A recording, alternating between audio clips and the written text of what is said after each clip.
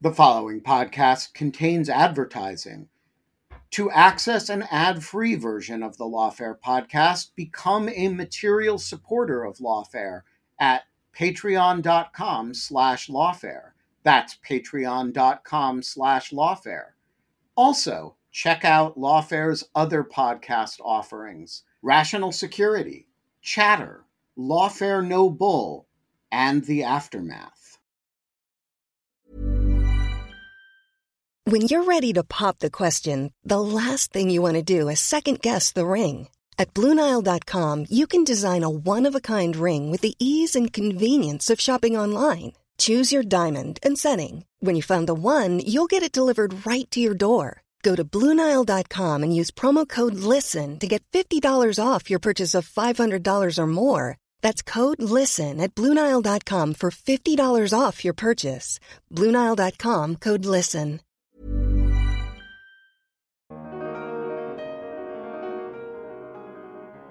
I think it is a commentary about the boundaries of defamation law, but it's also a much bigger commentary about the way that disinformation is incentivized and rewarded and amplified in our sort of current modern media landscape. I'm Quinta Jurecic, and this is the Lawfare Podcast, June 16th, 2022. Today, we're bringing you another episode of our Arbiters of Truth series on the online information ecosystem. And we're talking about efforts to use a perhaps unexpected tool to counter misinformation and disinformation: defamation law. If you loaded up the internet or turned on the television somewhere in the United States over the last 2 months, it's been impossible to avoid news coverage of the defamation trial of actors Johnny Depp and Amber Heard, both of whom sued each other over a dispute relating to allegations by Heard of domestic abuse committed by Depp. In early June, a Virginia jury found that both had defamed the other. The litigation has received a great deal of coverage for what it may say about the fate of the Me Too movement. But the flood of falsehoods online around the trial also raises questions about how useful defamation law can really be in countering lies. Evelyn Dueck and I spoke with Ronelle Anderson-Jones, the Lee E. Teitelbaum Professor of Law at the University of Utah College of Law, and an expert on the First Amendment and the interaction between the press and the courts. Along with Larissa Lidsky, she's written about defamation law, disinformation, and the Depp-Heard litigation. We talked about why some commentators think that defamation could be a useful route to counter falsehoods, why Ronelle thinks the celebrity litigation undercuts that argument, and the few cases in which claims of libel or slander really could have an impact in limiting the spread of lies. It's the Lawfare Podcast, June 16th. Defamation, disinformation, and the Depp-Heard trial. So there's been a lot of conversation about the Depp-Heard trial lately, and a lot of that is gossip and rumors and flat-out falsehoods. So I think it would be really helpful to start with a really basic overview, 101 of the legal issues here, and talk about sort of the posture of this. So who was on trial for what, and what did they have to prove?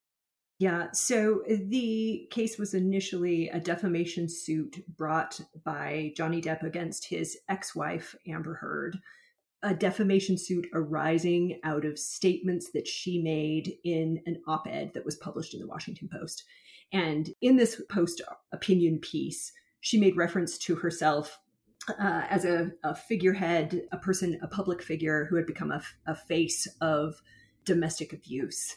And he, although not named, claimed that this harmed his reputation. This was defamatory against him and brought a libel suit against her.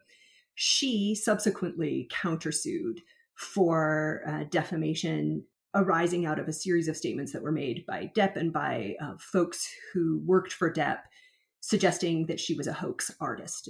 And she said that that was false and defamatory about her. So in both of these instances, we had public figures who were suing for defamation, who had to meet a very high bar. The U.S. constitutional standard here says that they had to show not only that what was said about them was false and that it harmed their reputations, but also that what was said with knowing falsity or reckless disregard for the truth. Not that it was just sort of sloppy or inadvertent or negligent, essentially that it was a purposeful lie.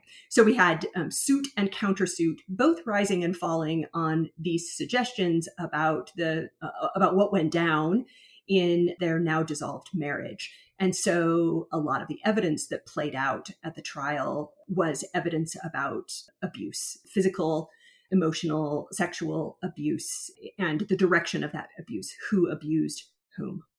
I think that regular Lawfare podcast listeners might be a little surprised that we're covering this. I think it's fair to say that we're not the go-to podcast for celebrity gossip. You know, we tend to talk about technical issues, nerdy legal questions. Can you explain for someone who hasn't been following this story at all and doesn't really know the main players, why does this story matter? Why should we care about it? Well, it matters a lot because defamation law has come front and center in a wider conversation about First Amendment doctrine in this country. And it comes on the heels. So firstly, I think we should note it's a surprising result. Libel cases don't go to trial with any frequency. They settle out of trial in part because most people who are bringing defamation suits prefer not to have all of the details of a lie that was told about them played out in public again at a trial level. This suit was obviously motivated by differing concerns, and it is also the case that libel suits that have to meet this very strict actual malice standard, particularly, do not go to trial because they are widely viewed as largely unwinnable. The bar is so high, it's so difficult for public figures to prevail that they're often advised not to go to trial, not to bring these things before a jury. So it's important in the sense that it represents something that doesn't happen very often. It doesn't happen very often that we have public figure libel suits that go to trial, and it definitely doesn't happen very often that we have public figure libel suits that are won at trial. But this is all also situating itself within a wider conversation that folks are thinking about in terms of the First Amendment jurisprudence. In dissenting from denial of certiorari in a case last year, a couple of justices of the Supreme Court, Justice Gorsuch and Justice Thomas, suggested that the court should take a case to reconsider New York Times versus Sullivan, the foundational First Amendment precedent in defamation law. And interestingly, one major premise of both of their critiques of Sullivan is that the changing social media dynamics and the accompanying disinformation crisis that are happening in our society mean that democracy preservation may now actually require rethinking Sullivan in order to serve those anti-disinformation goals. So this case is a really interesting one for the way that it situates itself at that intersection between disinformation and defamation, and for the insights that it gives us about the interrelationship between them. Yeah, so we definitely want to come back to New York Times v. Sullivan. It is, after all, why we got you, the First Amendment expert, onto the podcast to talk about it, because there's so many issues raised here. But before we get into the really nitty-gritty of the sort of legal landscape, let's sort of close out or talk about how this case in particular played out. So I think the verdicts were a little tangled or difficult to follow if you weren't following it really closely. What did the jury find? And you mentioned that you were a little bit surprised at the outcome. So what surprised you about it? It's surprising in a couple of ways. I mean, firstly, it's surprising because we have public figures winning. The jury found for Depp on multiple claims, in essence, that Amber Heard, his ex-wife, had told deliberate lies that were damaging to his reputation in that op-ed, and awarded what they would have given him $15 million, $10 million in compensatory and $5 million in punitive, although Virginia has a cap, and so that was instantly reduced by the judge. But interestingly, they also found for Heard on one of her claims, one assertion that she made that she was subjected to a knowingly false reputation harming lie, and awarded her $2 million. And in some respects, folks who sort of watching it closely think that those are a little bit contradictory, right? That they were each suggesting that the other was abusive in their relationship and that the jury would find that both of them had lied, either individually or through their agents. But that's the result of it. And because Depp prevailed on all of the claims that he brought. And because he walked away with significantly more money, Depp fans in the aftermath were sort of gleeful. And those who saw it as a sort of spotlight on the question of the Me Too movement and the sort of centerpiece that Heard and her counsel had, the ways that they had highlighted this, were sort of deeply concerned about that result. But in the end, what we have is two defamation claims, both won, at least in part, and both won by public figures. So I think before we sort of unpack everything that you've set out, I do want to give a picture for maybe listeners who haven't been following, like, just what the information environment around this trial was like over the 6 weeks that it took place. So from my perspective, at least, as someone who sort of wasn't following it closely, I couldn't get away from it. News about it was absolutely everywhere. You know, even if I tried to avoid it, every website that I loaded, I would get served suggested content. You know, it was in the top 5 stories on the New York Times, the Washington Post. I happened to be on YouTube yesterday, and one of the top recommended videos was like 3 great comebacks from Johnny Depp during the trial. There's also been a huge amount of reporting about how on TikTok in particular, fans of Depp, since you mentioned the sort of fan culture around this, just posted an unbelievable amount of content mocking Heard and lionizing Depp and sort of making memes out of the trial. So you've written in this piece in Slate, you describe a tsunami of distortions and disinformation. What did that look like from your perspective? I would ask if it's typical for a defamation trial. My sense is no.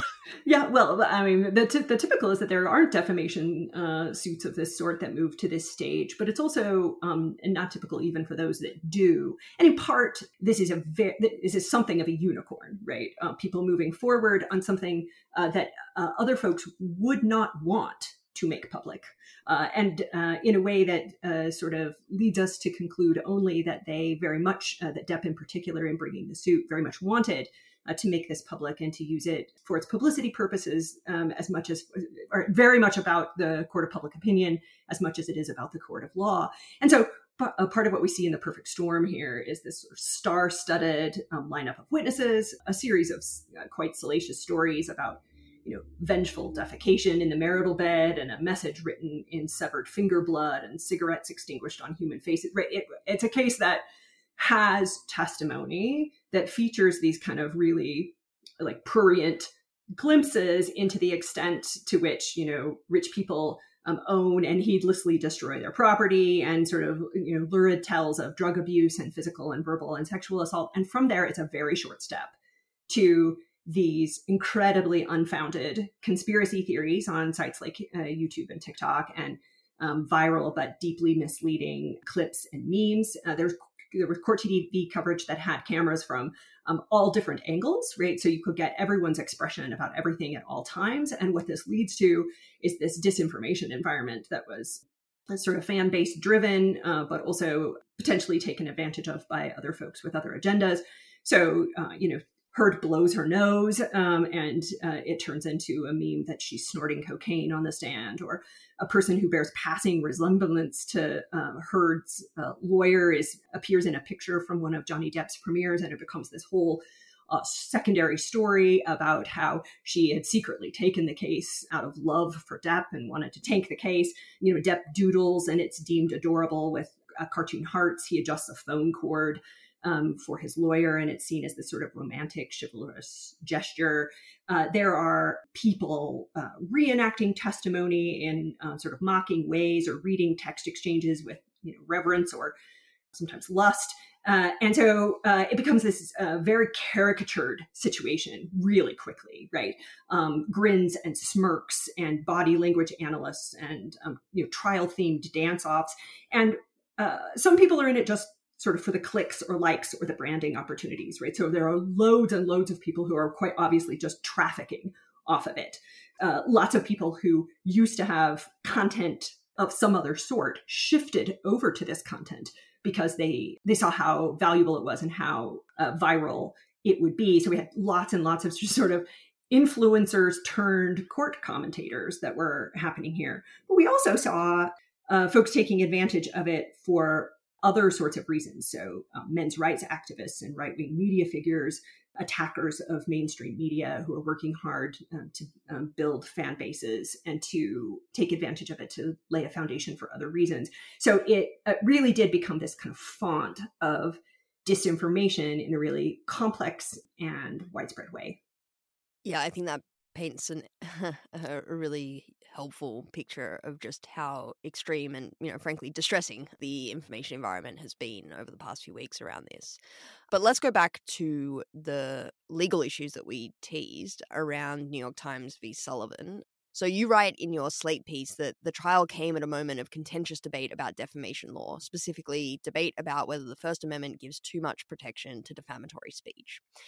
And New York Times v. Sullivan is perhaps one of the most famous cases in American law. And if people don't know the details, they may well have heard of the words actual malice and understand that they mean something really important about the First Amendment. It is one of the iconic cases in, being representative of the exceptionalism of the First Amendment, I think it's fair to say. So can you describe what the status quo is before we get to how it might change? What is the rule from Sullivan, and what does it mean as a practical matter for defamation actions here? Yeah, the Sullivan rule, I think you're right. New York Times versus Sullivan is sort of the Brown versus Board of Education of First Amendment law, right? A foundational principle set forth in which the court essentially constitutionalized American speech tort. It constitutionalized the law of defamation. And it said, we have a set of concerns about the ability of particularly powerful people, public officials and public figures, to weaponize defamation law in a way that shuts down speech on matters of public concern. And the fact pattern in New York Times versus Sullivan really sort of gives us a sense of why they thought that would happen. It was happening in the sort of throes of this difficult and often violent struggle for civil rights in the American South. Activists were engaged in this civil disobedience, and the story of their movement was carried through the nation through this kind of handful of prestigious northern newspapers, especially the New York Times. And the Times carried this full-page editorial advertisement and found itself subjected to a series of, but particularly this particular defamation suit over some very minor inaccuracies, and subjected to staggering, at the time, $500,000 jury verdict was enough to really paralyze the news operations of an organization. And in fact, the New York Times did pull coverage from Alabama for the better part of a year as a result of a series of these defamation actions that were quite clearly aimed to do just that, to shut it up. And so the Supreme Court held unanimously in Sullivan that in these sorts of instances where we have a public figure, a public official was the Sullivan standard, a public official who wants to bring a libel suit for this conversation about their work as a public official, has to meet this actual malice standard. So in addition to proving the falsity, the burden is on them to prove the falsity by clear and convincing evidence. And the burden is on them to prove so-called actual malice. Actual malice is a terrible phrase for what is really going on here, because it doesn't mean either malice in the way that we think about it or actuality in the way that we think about it.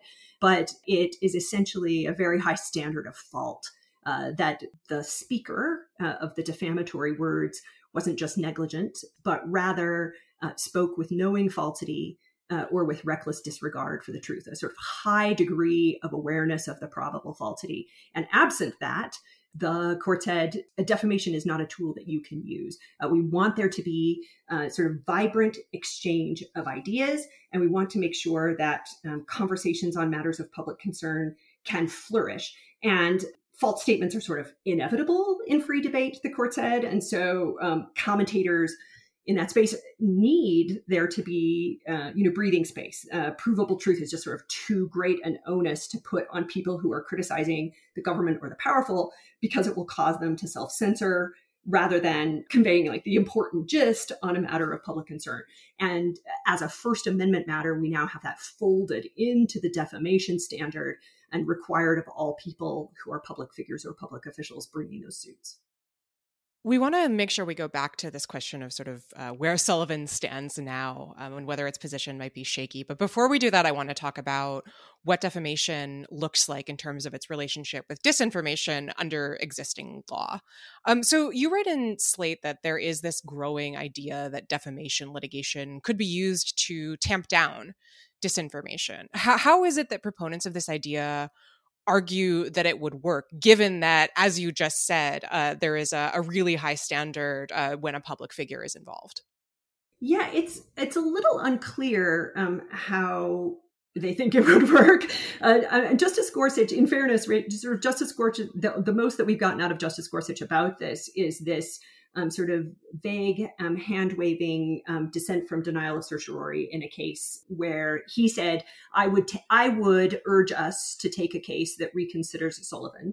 And he says, the reason, among the primary reasons that I would do so, is that I think there are some grave risks that are posed by rampant social media disinformation, right? Our political and social stability are at risk. And to be clear, I agree with him on that starting premise. I think that those concerns are well-founded. There is something of a sort of disconnect between the concerns that Gorsuch articulates and the doctrinal revisions that he considers.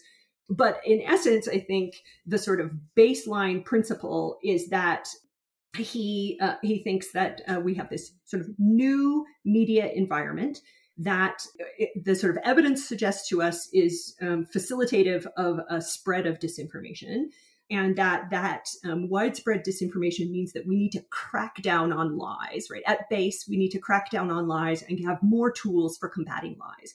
And because, in his view, defamation is one such tool, it would make sense for us to unwind some of the protection that Sullivan gives to lies. And as a result of that, the suggestion is that disinformation would be diminished. And so I think we've kind of gotten to this, but what is it about the Depp-Heard trial that you think undercuts that argument? Yeah, I mean, I guess lots of things. I think the argument is undercut in a series of ways. I mean, as an important starting matter, this doesn't really represent anything close to the full scope of disinformation that is at the core of the concerns. I think the core of the concerns for Gorsuch, right? Much of the most problematic disinformation that's at the core of our disinformation crisis just isn't itself defamation. Huge swaths of the rampant lies that have caused the gravest concern, as to elections and public health or otherwise, that they're not attacks on the reputation of any individual or entity. I mean, they lie, to be sure, but they don't defame, right? I mean, occasionally the two do overlap. If we have a lie about a particular postmaster backdating mail-in ballots, or a particular election official violating the law, or a particular, voting machine company committing fraud, then defamation litigation might be a useful pro-democratic tool in the ways that Gorsuch apparently envisions. But there's no reason to believe that disinformation as a wider phenomenon is going to serve itself up in a way that merits a defamation claim. And indeed, we know, as a matter of some significant research in this area, that very often doesn't, right? That a lot of social media disinformation is generated by a very small number of initial producers for money or political gain, and then disseminated broadly on platforms by these armies of others who make broad claims that are false, but not harmful to any individual reputation. So as a starting matter, the fact that we so rarely get disinformation served to us in the form of defamation, I think, is a big principle. I think, additionally, as a very practical matter, the sort of Depp-Heard trial shows us that the reason that we got this sort of unicorn of a situation is that there were two very rich people involved. The online social media mobs that are out there disseminating lies are not actually natural targets for defamation suits, because they're often anonymous, and they're also not attractive targets for these suits because they lack the assets to pay damages. And of course, the social media platforms themselves are statutorily immune from these actions under Section 230. So there's really sort of no serious disinformation scholar who thinks the best, most efficient primary way to address disinformation as a crisis is through these kind of series of time-consuming, expensive libel litigations against the really kind of shallow pockets of individual social media users that Justice Gorsuch sees polluting the public discourse. But the Depp-Heard situation adds to this a really interesting dynamic, which is that it turns out that disinformation can be compounded and advanced by defamation suits rather than cured by it. And we definitely saw that here.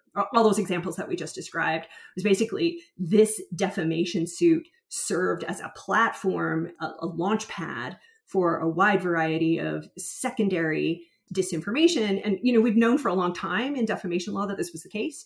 That's something that we call the Streisand effect. It comes from a case involving Barbara Streisand, where there were some photos she really didn't want circulated, and she sued about the circulation of them. And then, of course, they got much, much more attention than the individual first audience might have given. And the same is, of course, true here. As you described, right, the whole country inescapably exposed to these sets of lies or falsehoods that were at issue in this defamation case.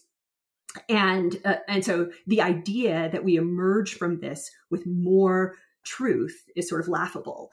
It's just not a tool that is advancing that goal in any meaningful way. I think that tension that you're talking about between, defamation requiring individual harm, but many of our concerns in this area really being about societal harm or broader harms is a really helpful example of one of my own personal bugbears, which is sort of this weakness of the individual rights frame in thinking about content moderation harms more generally. The idea that if we just gave users more appeals, more reasoning, more capacity to flag things, that it would solve so many of the harms that we see appearing on social media, because it's often not actually an individual that's harmed by many of these things. Like, like disinformation more generally might be one example, or is one example. Things like, terrorist recruitment is another example, where the people that are seeing it are maybe not the kinds of people that are going to be flagging it, or things like violent content as well. So I think it's just a really helpful example of something that plays into that dynamic.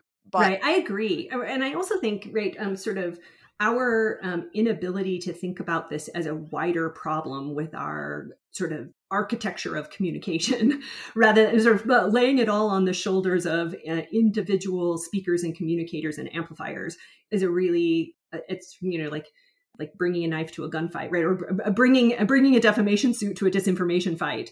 It strikes me as it's not to say that it might not be a tool towards tackling lies that pollute our public discourse, but the idea that all of this sort of fails to recognize that our public square is infected, right, by these kind of coordinated campaigns to spew falsehood, and that they are motivated by opportunism and politics and profit. And so when I hear people saying, all we need to do is train people up to spot misinformation, right? That again just puts people, puts the onus on, right, sort of random individual old lady on Facebook, right, that she's going to solve our disinformation problem. And sort of failure to recognize that what's happening here is bigger and more complicated than that. Like, I would love, I would absolutely love if it were the case that, I'm a defamation law scholar. I would love it if defamation law was the sort of, hero that would swoop into this space and solve all of the, would that it were true, right, that we could do this.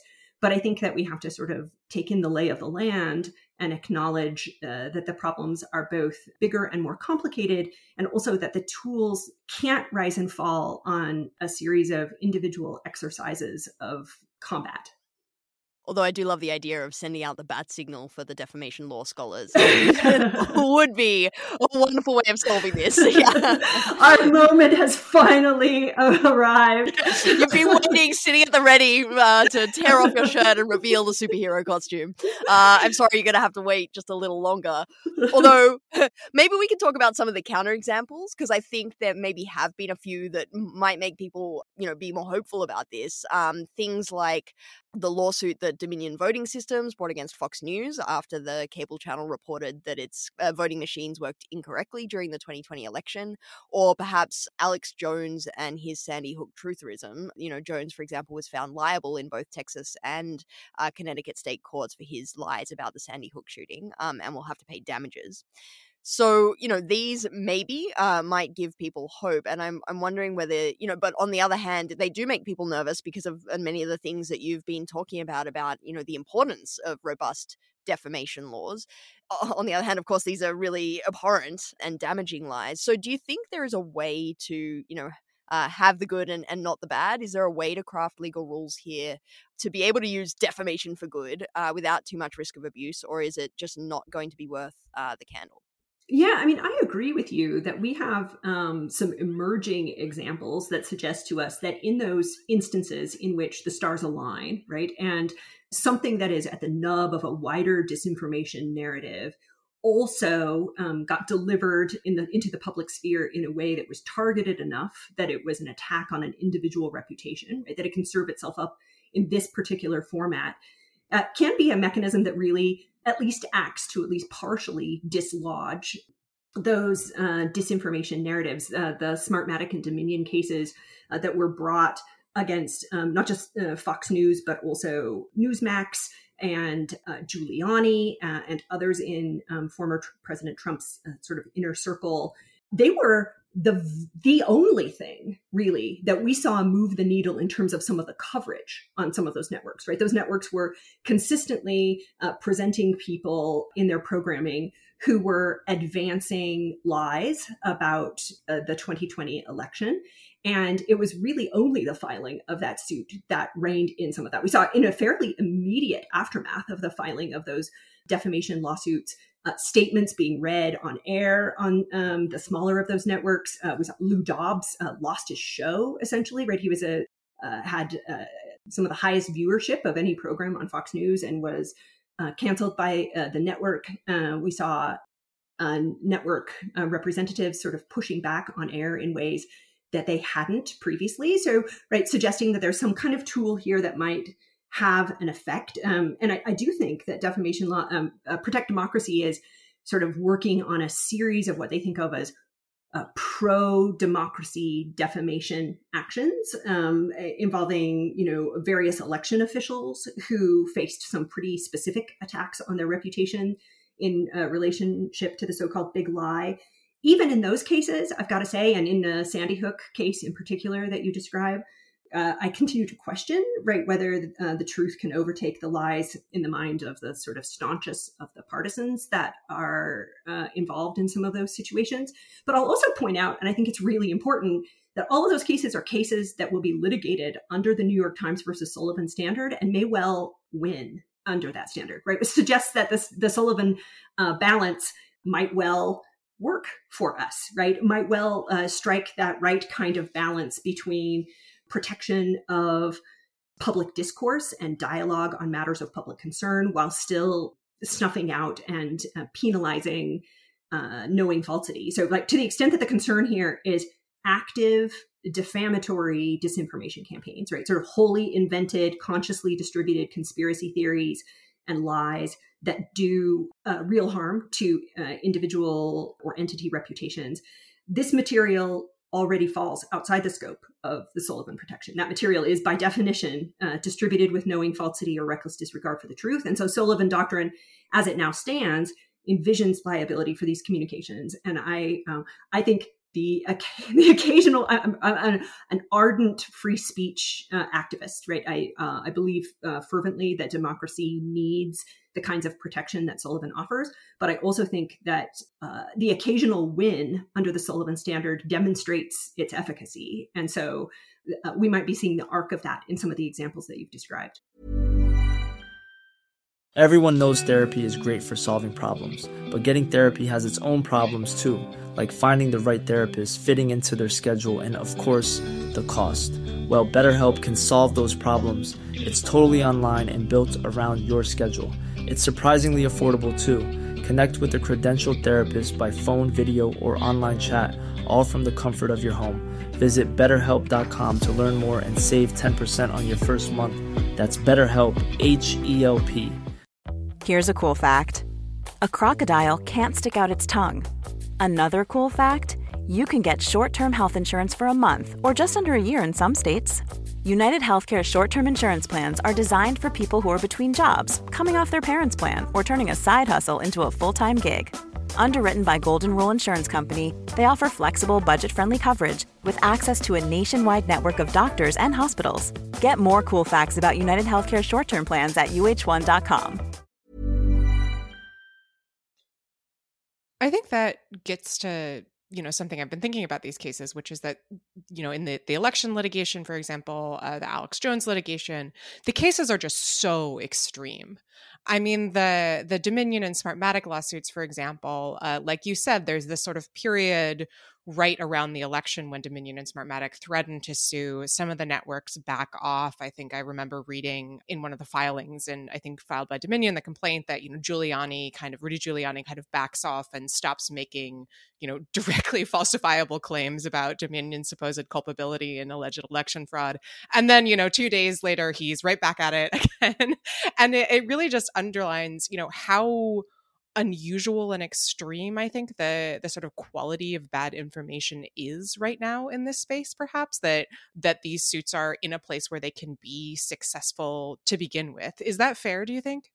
No, I mean, I think that's right. But part of what's interesting about this most recent arc of cases that fall within that space is that they're surprising to defamation scholars, both as to their legal contours, but also as to their facts, right? They're just, they're hypotheticals that we really could not, I mean, if you had handed me the complaint, the Smartmatic and Dominion complaints that exist right now, and had said to me, right, teach this to your students, 4 or 5 years ago, teach this as a hypothetical of a network that's accused of the kinds of things that these networks are being accused of sort of knowing that these things are not true and moving forward in ways that amplify or encourage this kind of dialogue in order to win back view. That's the allegation, right? The allegation in the complaint is that Fox and other networks sort of knew that this was false and made a decision to advance this narrative in order to win back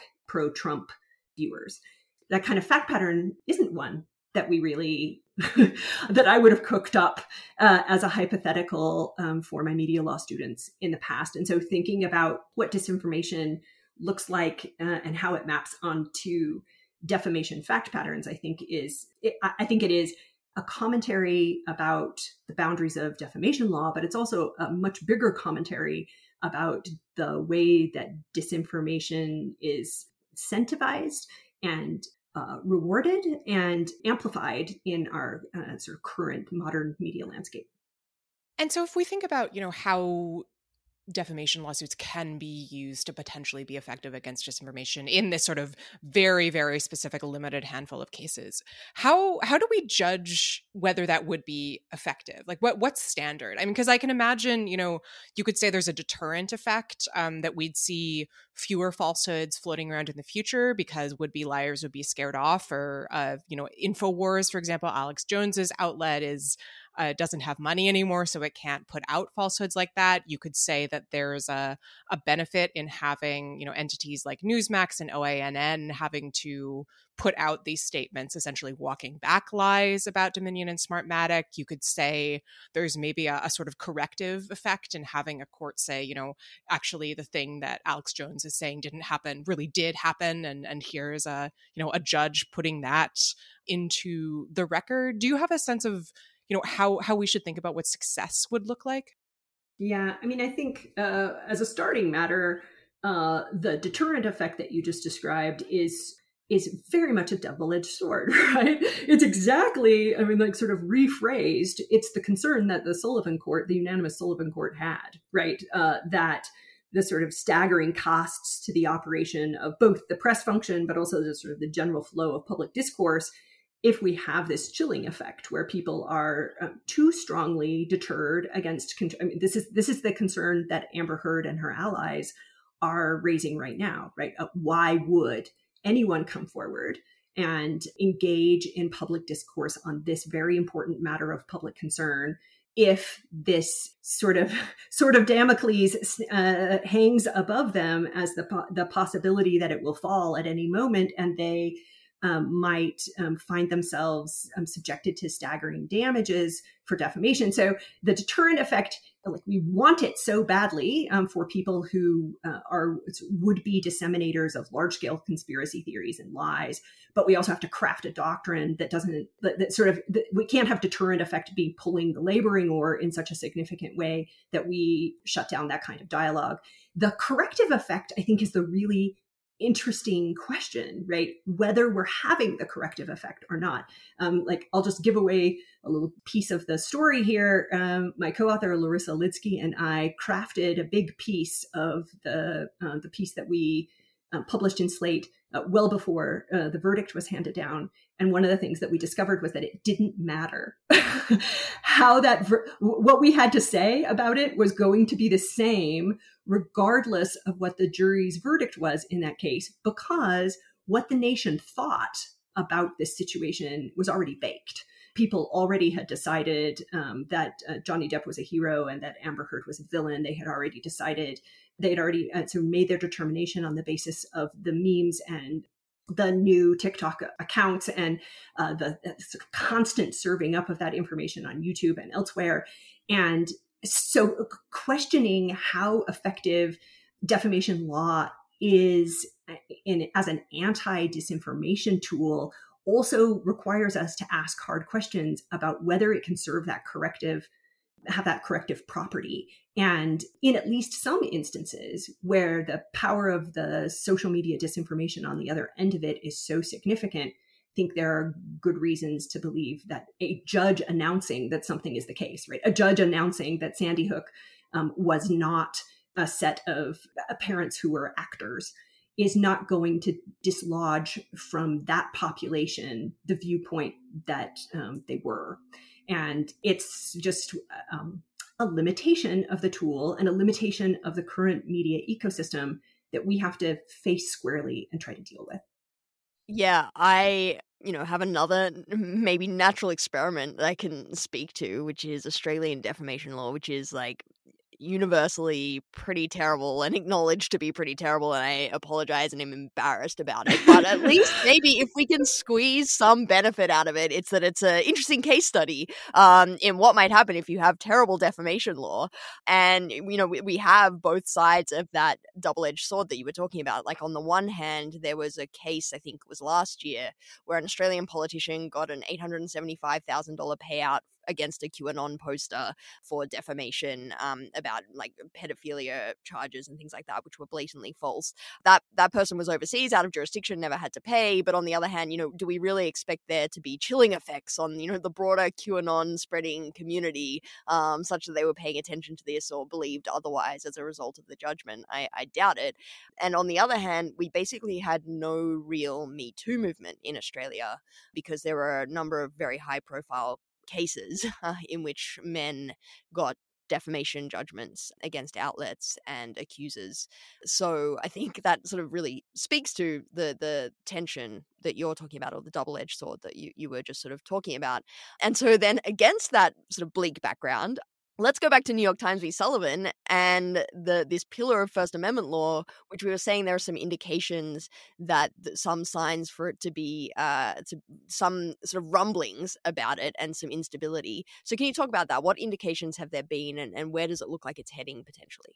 Yes, well, in some respects, the conversation about this was launched by Donald Trump, who, as a then candidate in the run-up to the 2016 election, spoke sort of quite famously about wanting to, quote, open up libel law, by which I think he means the opposite. He meant tighten up or make available libel law.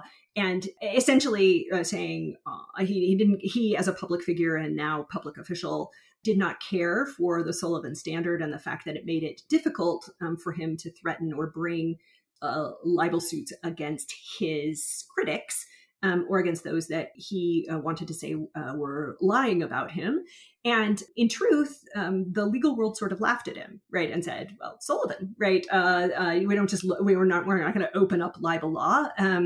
Sullivan is rock solid, and it is longstanding precedent, and it's rooted in some core First Amendment values, both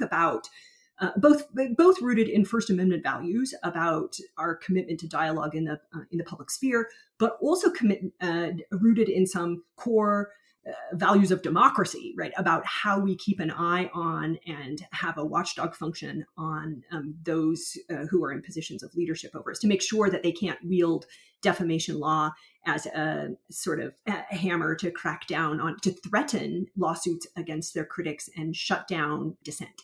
But it wasn't very many years later from this that we got the first justice on the Supreme Court suggesting that he was willing to do just that. This was Justice Clarence Thomas, in a case that was actually involving Me Too litigation, or an outgrowth of a Me Too litigation, a case called Cosby versus McKee. It involved a person who was a victim of Bill Cosby, and a sort of public figure defamation suit. And in it, the court declined to take the case.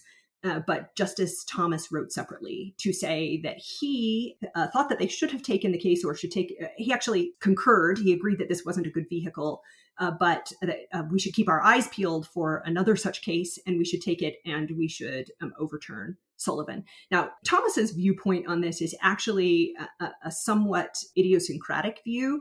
He roots his view on Sullivan in a question of originalism, and his view is that libel was not constitutionalized at the time of the founders.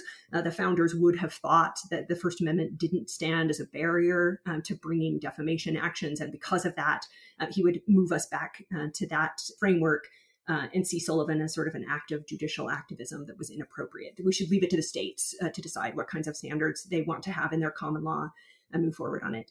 It was last year that Justice Neil Gorsuch joined Justice Thomas in another similar case involving a public figure who was seeking a writ of certiorari, a grant of a writ of certiorari at the Supreme Court in a defamation action. And Justice Gorsuch chimed in to say some sort of passing support for that originalism notion from Justice Thomas, but more squarely rooting his concern in the kinds of things that we've been talking about. This concern about widespread disinformation and the changing media landscape and the sort of proliferation of dangerous lies in our public discourse, and that unwinding Sullivan might be a tool for doing that. So we now have two justices who have chimed in to say that they would take a case and that they would be willing to reconsider some aspect. We don't know how much of, we know for Justice Thomas, all of it. We don't know for Justice Gorsuch how much of it, but would reconsider Sullivan and its progeny in some ways. There is another case that has been sitting on the Supreme Court's conference list for a really long time that folks watch really closely that may well either be granted or probably is producing additional folks who are writing separately in dissents from denial of certiorari, maybe just Gorsuch and Thomas again, but maybe they've got other folks who are willing to join in. And so there is some sense that something that was thought of as largely inconceivable 4 or 5 years ago is now something that at least some justices of the Supreme Court are entertaining, and some are quite eager to do. So I think this is inextricably tied up with members of the court, the justices' view of the media. So tell us about the study that you did with your co-author, Sonia West, about how the Supreme Court is viewing the media over time. What did you study and what did you find?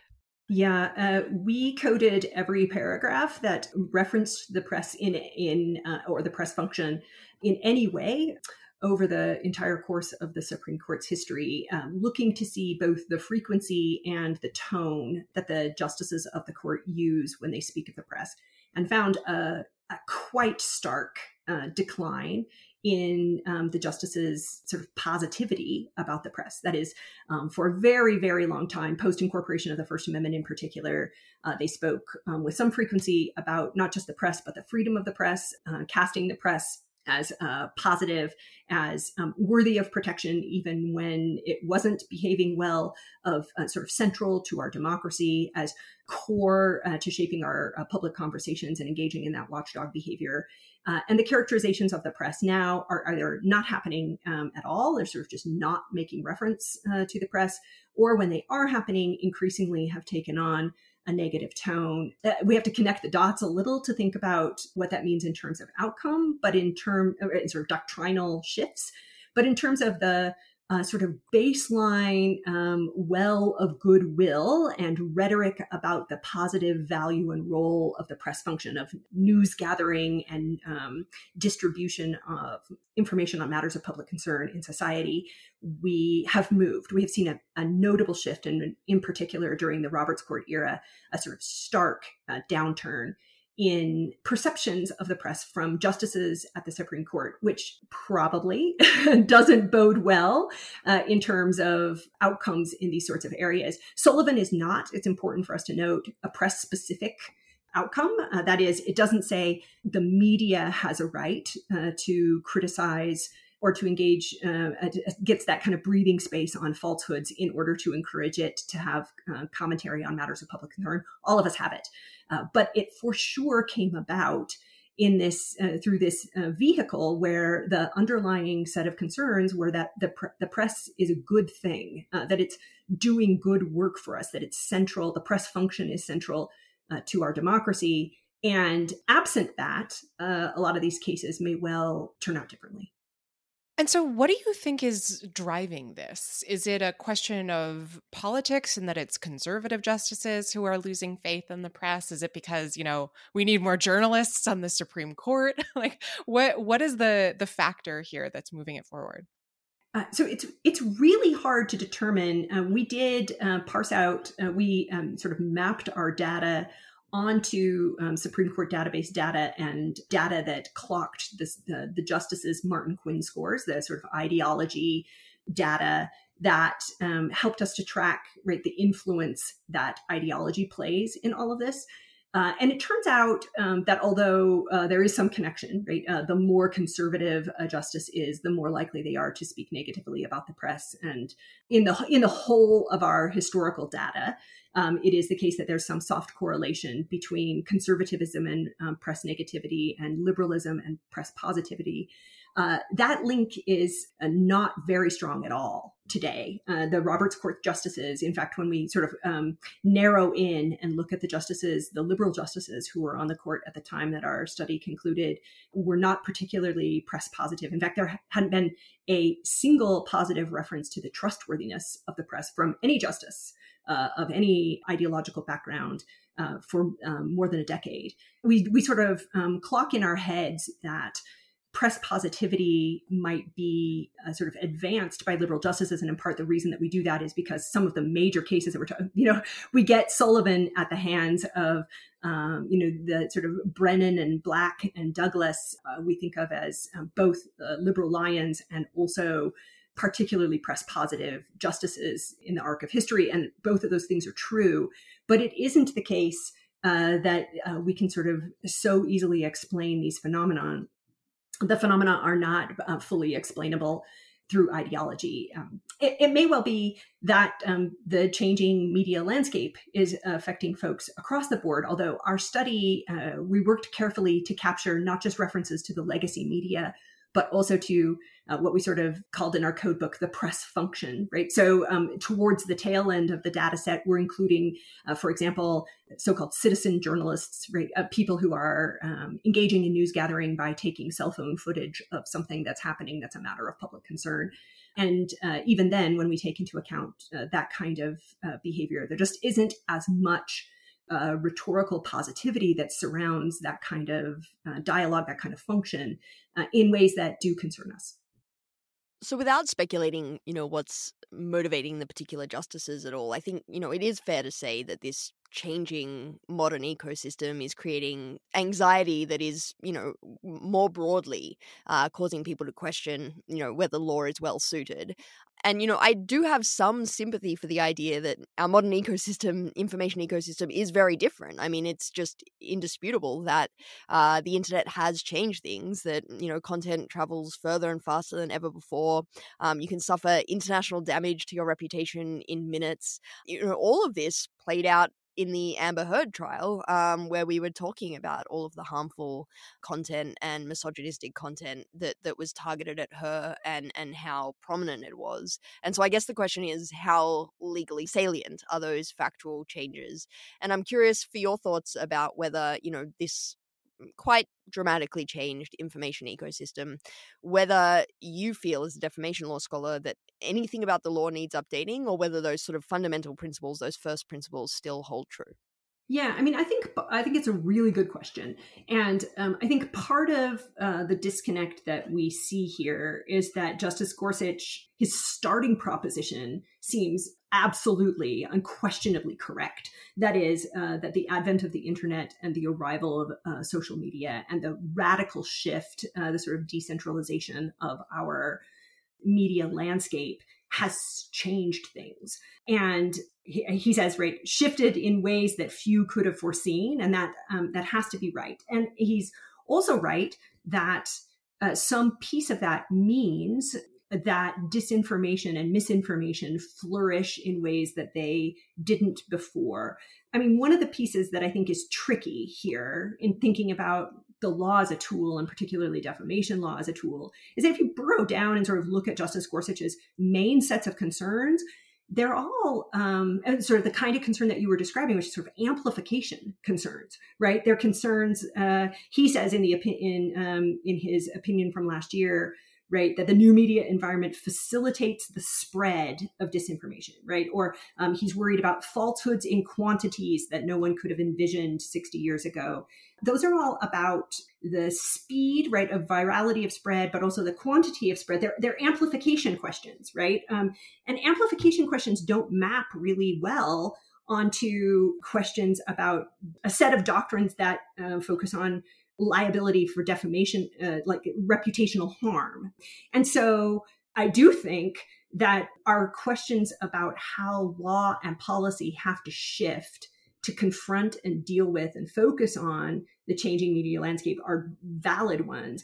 I just think that they are sort of, as I said earlier, and as sort of you suggested, right, individual liability doctrines might not be the mechanism by which law serves us, or best serves us, or primarily serves us in this realm. And instead, wider conversations about the interrelationship between the law and the architecture of our public square, and the interrelationship between law and the behaviors of private platforms, and the sort of combination of those regulatory incentives and legal rules and societal norms, I think are all at play there. But none of those sort of core amplification concerns are perfectly matched to a sort of reputational harm legal doctrine. And that's the place that I think it's easy to get sort of sucked into the starting premise of the notion that, right, oh, okay, Sullivan exists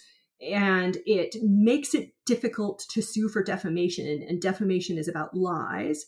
And so if we unwind it, we'll have less defamation, or more consequences for defamation, and fewer lies. And I think our lie problem and our amplification of lie problem is so much different in scale and in scope. And our concerns are so amplification focused that thinking more creatively about the role that law plays in the amplification space might be a better tree to bark up. Let's leave it there. Ronelle, thank you so much for joining us. Thank you. You've been listening to Arbiters of Truth, the Lawfare podcast series on our online information ecosystem. You can find past episodes in the Lawfare podcast feed and in our separate Arbiters of Truth podcast feed, and we'll be back with another episode next Thursday. The Lawfare podcast is produced in cooperation with the Brookings Institution. You can get ad-free versions of this and other Lawfare podcasts by becoming a Lawfare Materials supporter at patreon.com/lawfare, where you'll get access to special events and other content available only to our supporters. The podcast is edited by Jen Patja-Howell, and our audio engineer this episode was Kara Schillen of Goat Rodeo. Our music is performed by Sophia Yan. As always, thanks for listening.